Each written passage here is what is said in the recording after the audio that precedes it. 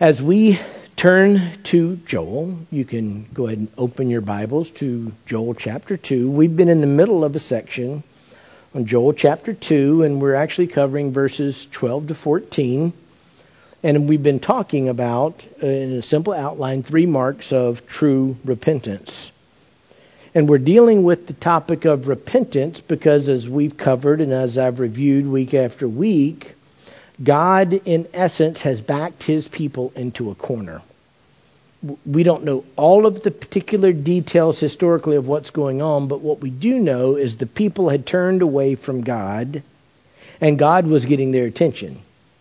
God was not going to allow them just to meander and ignore Him with impunity. God was going to work in the lives of His people. And He already worked by bringing the locust plague that wiped out everything economically. It destroyed the ability to worship God. But He was warning them that another aspect of judgment was coming. There's the ultimate day of the Lord that's drawing near, where God will settle all accounts. But even before that day gets there, and nobody can withstand that day, He was warning them that, look, if you don't change, I'm going to send an army against you that will make the locust look like nothing. Ultimately, the way things are moving, the people are trapped in doom and gloom, but now, in the midst of the book, there's a ray of hope. Because Joel, it's actually God, is giving the people the way to avoid His discipline, His judgment. And it's to repent. It's to return to the Lord. And as I've gone through this, I'm going to briefly summarize the first 2 points, because today we're going to really get into and finish the last point. But the first mark of true repentance was that true repentance is timely. Verse 12, yet even now declares the Lord, return to me with all your hearts. He's just telling them, repent. He's telling them, do it now. He's giving them an invitation. Judgment's coming, but He's giving them a chance. Turn to me. Repentance isn't for tomorrow. Repentance is for now, because that's the only guarantee we have is right now. Secondly, true repentance involves a sincere change of heart. Return to me with all your heart, and with fasting and weeping and mourning, and rend your heart and not your garments. Deuteronomy 6:4 has always set forth God's standard. Jesus later made it clear this is the greatest commandment. Hear, O Israel, the Lord is our God, the Lord is one. You shall love the Lord your God with all your heart and with all your soul and with all your might. These words which I'm commanding you today shall be on your heart. God wanted the heart. So when He said, return to me, repent, though fasting and weeping and mourning are just manifestations, they're evidences of an inward change. Brokenness, hopelessness, guilt. But He made it clear that it's not just the externals. And rend your heart and not your garments. In other words, it's about the heart change, not just the external appearances. You can go through all the external acts and it not actually be repentance.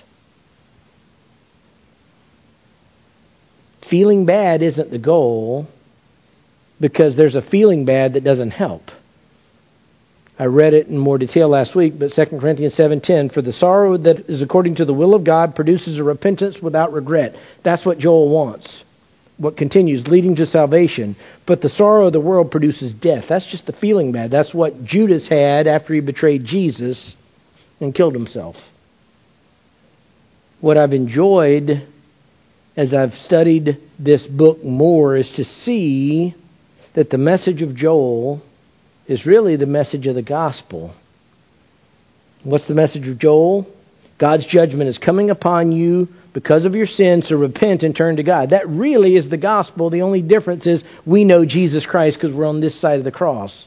Joel was pointing to that, but that was part of the mystery to be revealed later, that the Old Testament prophets didn't fully understand what was there. It's the message of today. That's the hope of today. Judgment's coming. Repent. So that is my brief review that gets me to our final point for today. The third mark of true repentance. True repentance is timely. True repentance involves a sincere change of heart. Number 3, true repentance rests on the character of God. True repentance rests on the character of God. Now I'm going to start reading again in verse 13. In the middle of the verse, it says this, "Now return to the Lord your God, for He is gracious and compassionate, slow to anger, abounding in loving kindness and relenting of evil. Who knows whether He will not turn and relent and leave a blessing behind Him, even a grain offering and a drink offering for the Lord your God." This really summarizes the heart of Joel's book, of his prophecy. There's great truth and comfort here of deep theological significance, but there's also additional theological significance that matters.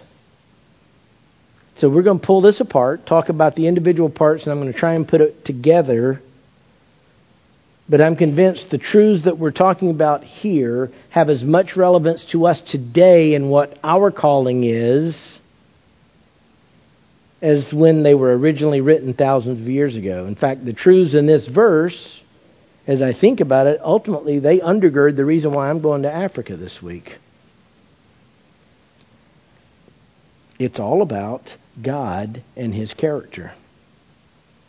As we continue in verse 13, "Now return to the Lord your God." This is what He's already been saying. This is what He's already been encouraging. And in fact, this is when He begins to provide even more explanation. He's already been explaining, but we're seeing what undergirds this call to repentance. Yes, it's to avoid a severe and great judgment. It's to not be punished. But the real reason why they're being called to repent has to do with God Himself. It's His character. "Now return to the Lord your God, for He." In other words, He's saying this is why. This is why we do this. "For He is gracious and compassionate, slow to anger, abounding in loving kindness and relenting of evil." If we can step back, and it's hard to do because the nature of Sunday school is we have to chop this up.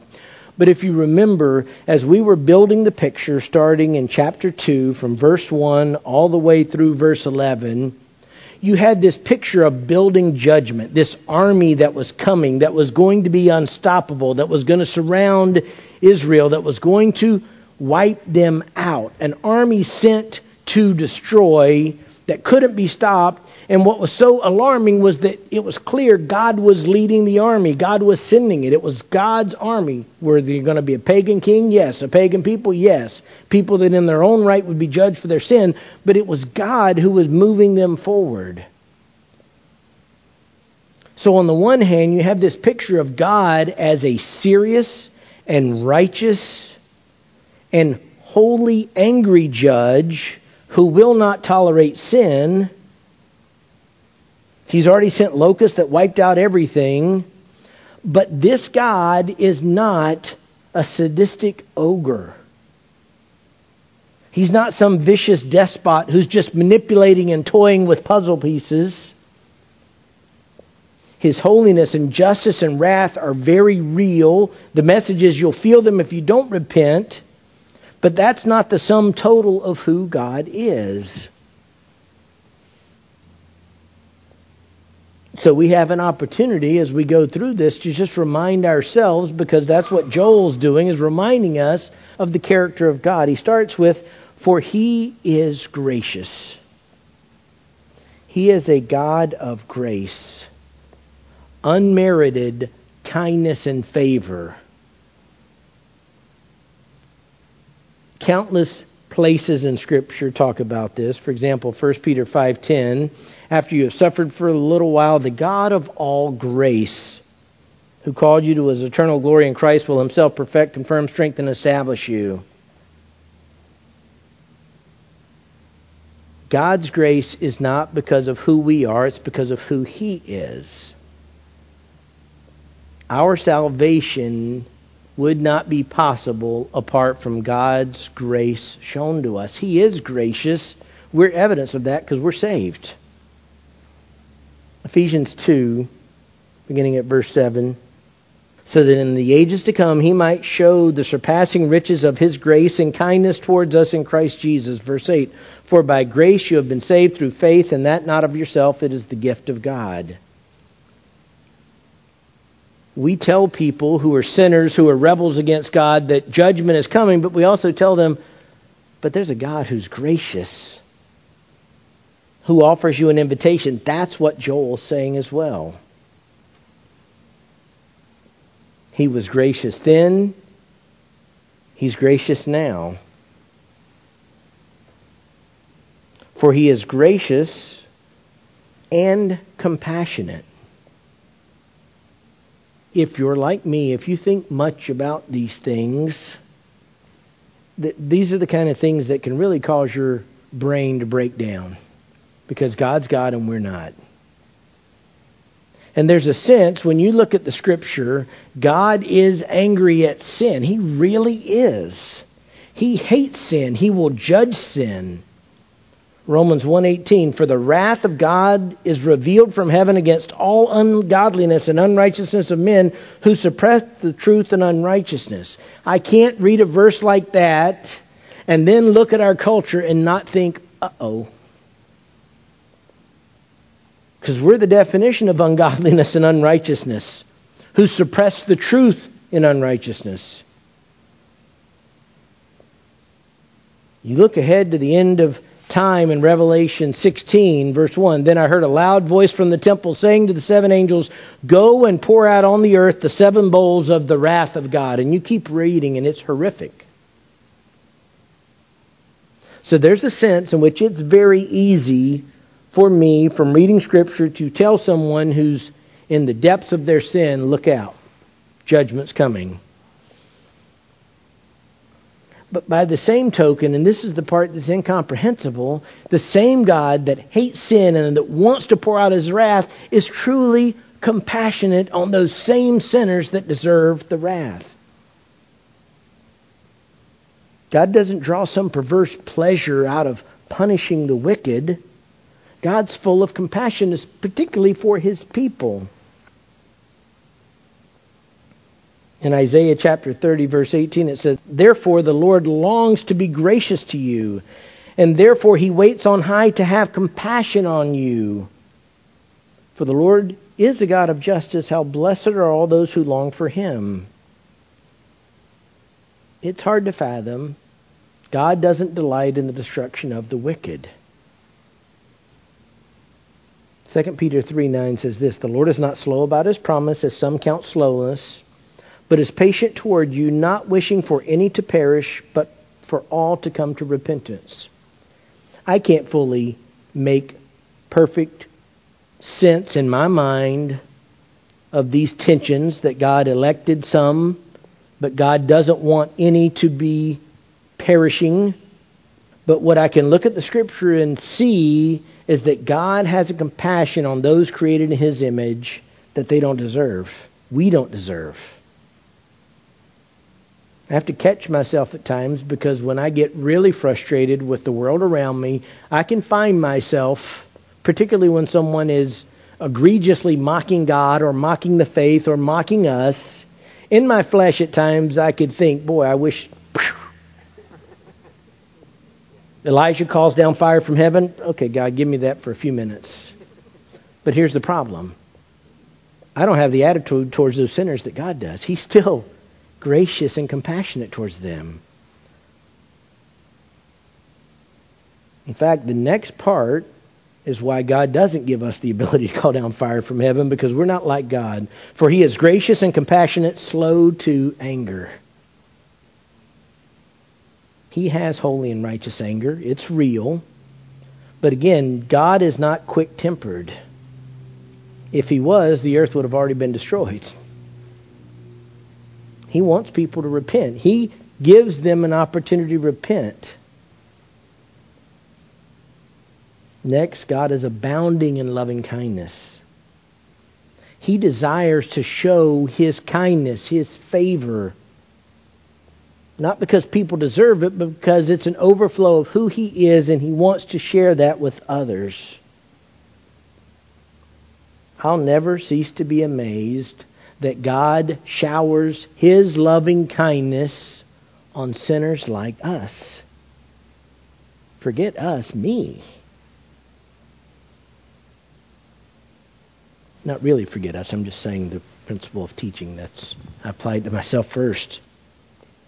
Because I look in the mirror and I know who I am, and yet I also see the blessings daily that God's flowing my way, and I can't comprehend it.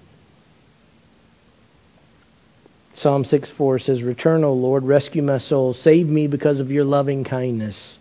Psalm 13:5, "But I have trusted in your loving kindness. My heart shall rejoice in your salvation."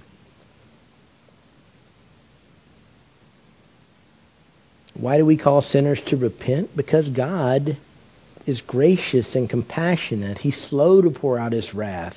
He overflows with loving kindness. As His loving kindness has been poured out on you, He still wants to pour it out on others, and we have the privilege of being a part of that. That's why I'm looking forward to Tuesday. I look forward to helping the pastors in West Africa be able to be better equipped to tell the people of West Africa about the God who is gracious and compassionate and slow to anger and abounding in loving kindness. All of Africa is not the same, but we're going to be in the midst of an area heavily influenced by voodoo. In fact, it's the birthplace of what passes for voodoo. Mike Schott always says, Nigeria is full of evil men, Benin is full of evil spirits. But in that environment, there are faithful men that God has saved that are trying to tell people who God is, and I want to be able to help. I'm thankful that I have the opportunity to be able to help.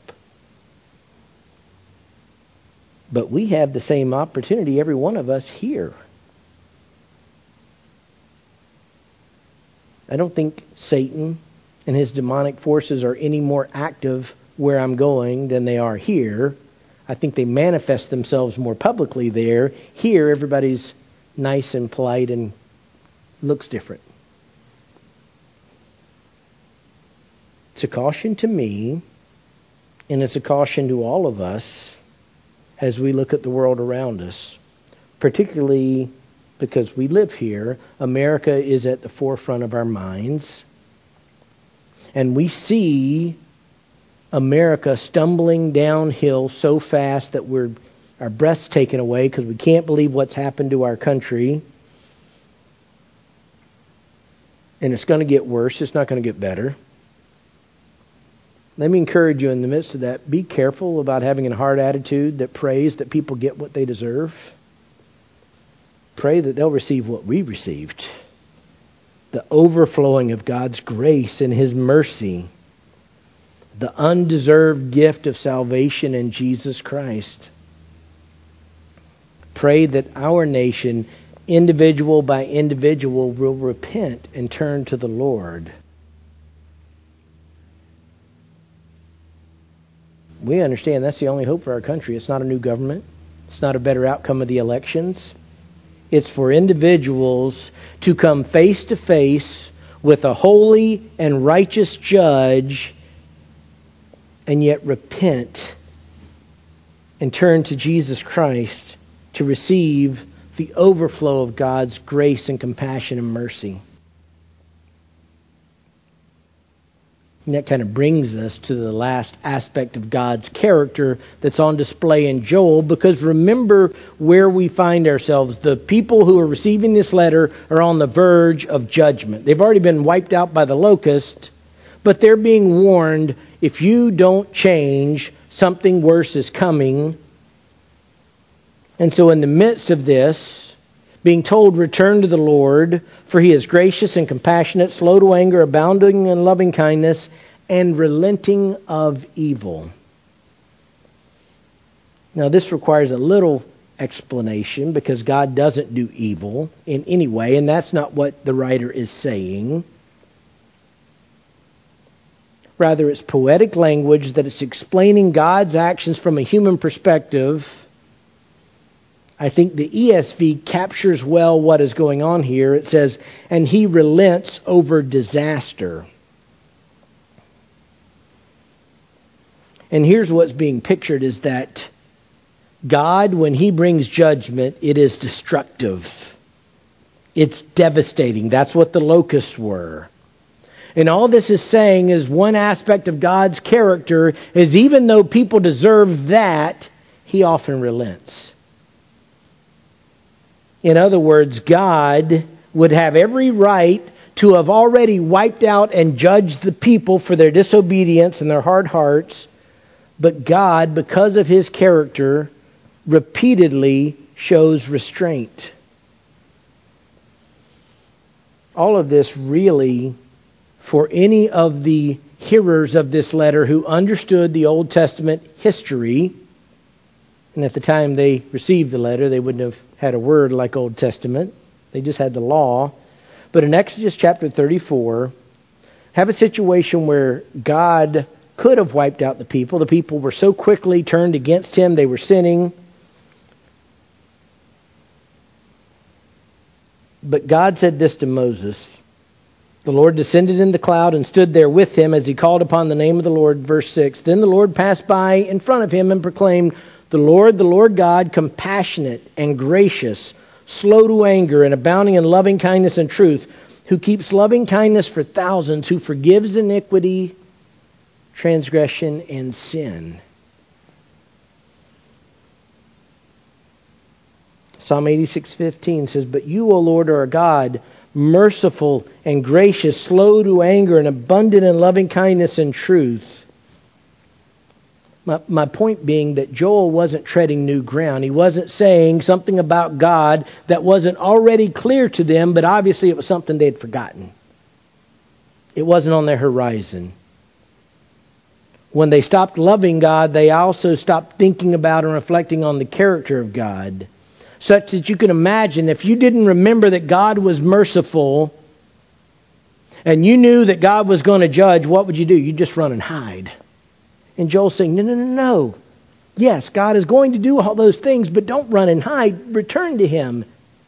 He loves you. He cares for you.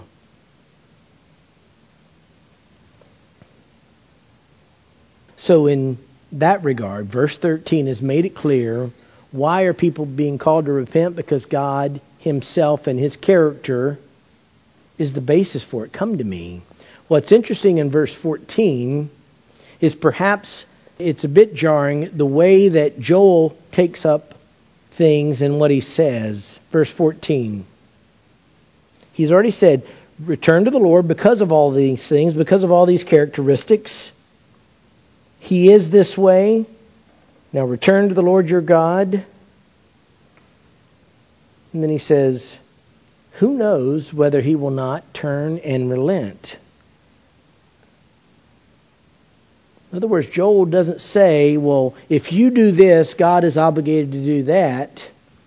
He tells them, return, repent. This is God's character. And then he says, who knows whether he will not turn and relent? This doesn't mean Joel didn't have faith. It wasn't despair. It wasn't fatalism. As one commentator said, one of my professors in seminary, who knows is not an expression of doubt or unbelief concerning Yahweh's character. What it is a recognition that even in God's character and even with this command and this word from the Lord to return and repent, God is sovereign, we're not. From a human perspective, we don't dictate God's actions. We can't make God jump. We ask in faith, knowing who he is, how he's revealed himself to us, but then we trust the outcome, whatever it is, to him. So Joel is saying very clearly, repent. Turn to God. And he's saying, if you do, you may avoid the judgment that's coming. But you're entrusting yourself to God's perfect will regardless. You're not manipulating God as though you can pull the right lever to make God move a certain way. Now again, this requires us to be careful with our thinking and not to become fatalistic. But the reality is, there is nothing we do that makes God anything less than God, who still executes His perfect will in whatever form.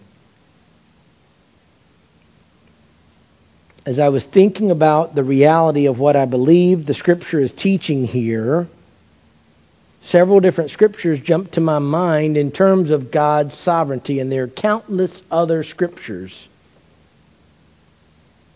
But it's a reminder, even as we call people to repent and we tell people to repent, we don't control the outcome for people when they do. Everything we do in every aspect of life is dependent on the Lord's will, not our own. In James chapter 4, there's a provision beginning at verse 13 that tells human beings, be careful about your belief that you control things. Verse 13, come now, you who say, today or tomorrow we'll go to such and such city and spend a year there and engage in business and make a profit. Verse 14, yet you do not know what your life will be like tomorrow. You're just a vapor that appears for a little while and then vanishes away. Instead, you ought to say, if the Lord wills, we will live and also do this or that. Verse 16, but as it is, you boast in your arrogance. All such boasting is evil. In other words, we never should get to the point where we think our actions dictate God's response. Certainly God gives us promises, but we trust in the promises. We don't ever turn them into license for us to move God. I've thought many times about the next verse, and it's familiar to us. And in the course of the New Testament, few people were as significant as Paul. His ministry was remarkable. He wrote so much of the New Testament. He had a personal encounter of Jesus that we can't comprehend. He went from being the worst of sinners, he was killing Christians, to being elevated to be God's primary spokesperson to the Gentiles. Someone, if you look at, despite all of his hardships, you say he was blessed. And yet we read this in 2 Corinthians 12, verses 7 and 9. Because of the surpassing greatness of the revelations, for this reason, to keep me from exalting myself, there was given me a thorn in the flesh, a messenger of Satan, to torment me, to keep me from exalting myself. Concerning this, I implored the Lord 3 times that it might leave me. Stop for a second. I would have thought in my humanness that if anybody had the ear of God, it'd be Paul. What God allowed him to do, God directly spoke to him, gave him new revelation. And yet God's answer to that pleading, Lord, release me from torment, was in essence, no. Verse 9, and he has said to me, my grace is sufficient for you, for power is perfected in weakness. As far as we know, God did not take away Paul's torment. He simply made clear that, Paul, my perfect will is enough for you. You have all you need. So again, keep coming back, and I always try and go back and forth to keep the big picture so I don't lose sight of it. God's people are being told, repent. And they're being promised that if they return to God, He is gracious and compassionate and all of those things. What they're not being promised is that all the consequences of their sin will be undone. It might be, but it might not be. I preached a message on this years ago, but I remember I still remember. It all came about because I was doing daily Bible reading, and I came across this verse. In 2 Kings chapter 23, there's an account of Josiah, a young king. And when Josiah became aware of the requirements of the law, he undertook a process of repentance that, as far as I know, I've never seen anything so comprehensive. Top to bottom, he reordered society. I mean, you want to talk about repentance. He made the people repent. He tore down all the false worship. It was remarkable what he did. So much so that in 2 Kings 23:25 it says, "Before him there was no king like him who turned to the Lord with all his heart and with all his soul and with all his might according to all the law of Moses, nor did any like him arise after him." In other words, this was the picture of repentance. What Joel is saying to do, Josiah did. God's assessment, nobody's ever done it like that. He turned to the Lord with all his heart, and with all his soul, and with all his might, the entire law. Nobody before, nobody after. This is the picture of repentance. And if you've read in that book, which I had been doing, it really was remarkable. And then you get to verse 26 and it almost takes your breath away. However, the Lord did not turn from the fierceness of his great wrath with which his anger burned against Judah because of all the provocations with which Manasseh had provoked him. Was Josiah's repentance real? Yes. Were the people blessed by it? Yes. But it didn't undo all the evil. And this was one time when you say, who knows if the Lord will relent? Scripture makes it clear. In that case, the Lord didn't. So here's the ultimate point. We have to step back. Again, it's back and forth, but trying to keep perspective and focus. We don't have any message for people other than repent and trust God. There is no other hope. And if they do, we can promise without a doubt that they have a place for all eternity with the Lord. All who call on the name of the Lord will be saved. We can give that promise. But even in repentance, we can't promise people anything other than that the outcome of that repentance will result in God's perfect will. We are called, and we call others to trust God and His character. It may be that the consequences of sin are such that God doesn't turn away, but it still doesn't obviate that the individual sinner is now the recipient of grace and mercy and kindness. What it tells us is we have to trust the sovereign purposes and plan of God and never think that we dictate to God the outcome. We can claim the promises of God. We can rest in His promises. But we can never turn His promises into license to think that we call the shots. God does. Now, verse 14, let me finish it. Who knows whether He will not turn and relent and leave a blessing behind Him, even a grain offering and a drink offering for the Lord your God. And really all that the writer is doing here in the midst of this encouragement, and he's telling them there's hope. And he says, you know what? If you repent and you return to the Lord, not only might God not judge you, but God may change your fortunes. If you remember in chapter 1, one of the tragedies caused by the locusts was that the people could no longer do the daily sacrifices to worship the Lord. Joel 1:9, the grain offering and the drink offering are cut off from the house of the Lord. The priests mourn, the ministers of the Lord. The point was there was no crops to make the grain offering. There was no grapes to make the drink offering that went on the grain offering. People lost the ability to worship the Lord in the way that He prescribed. It's supposed to happen daily. It can't happen at all. And what He's saying here is trust in God's character, and who knows? God may restore all of that. God may give you the opportunity again to worship Him.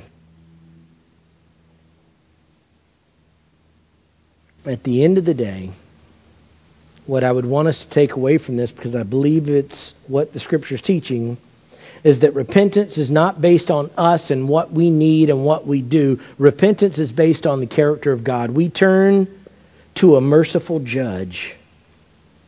We repent because of who He is. He's the one who can heal and forgive as an overflow of His gracious and loving character.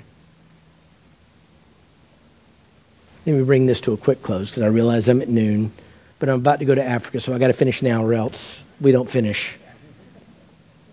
There's a perfect Old Testament picture of the outcome of what Joel's preaching. It's not people to whom Joel preached, but it's sort of the case study of what this would look like if the people respond. And it has to do with the pagan people, the people of Nineveh, in the book of Jonah.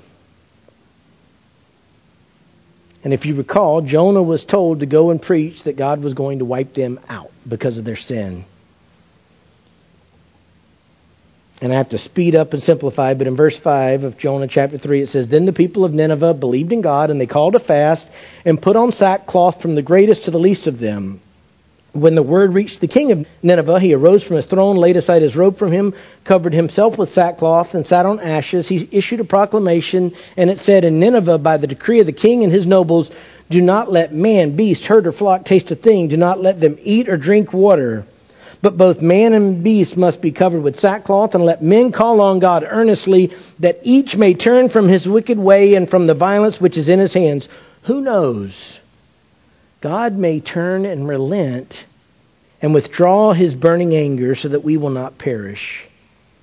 Verse 10, "When God saw their deeds, that they turned from their wicked way, then God relented concerning the calamity which He had declared He would bring upon them, and He did not do it."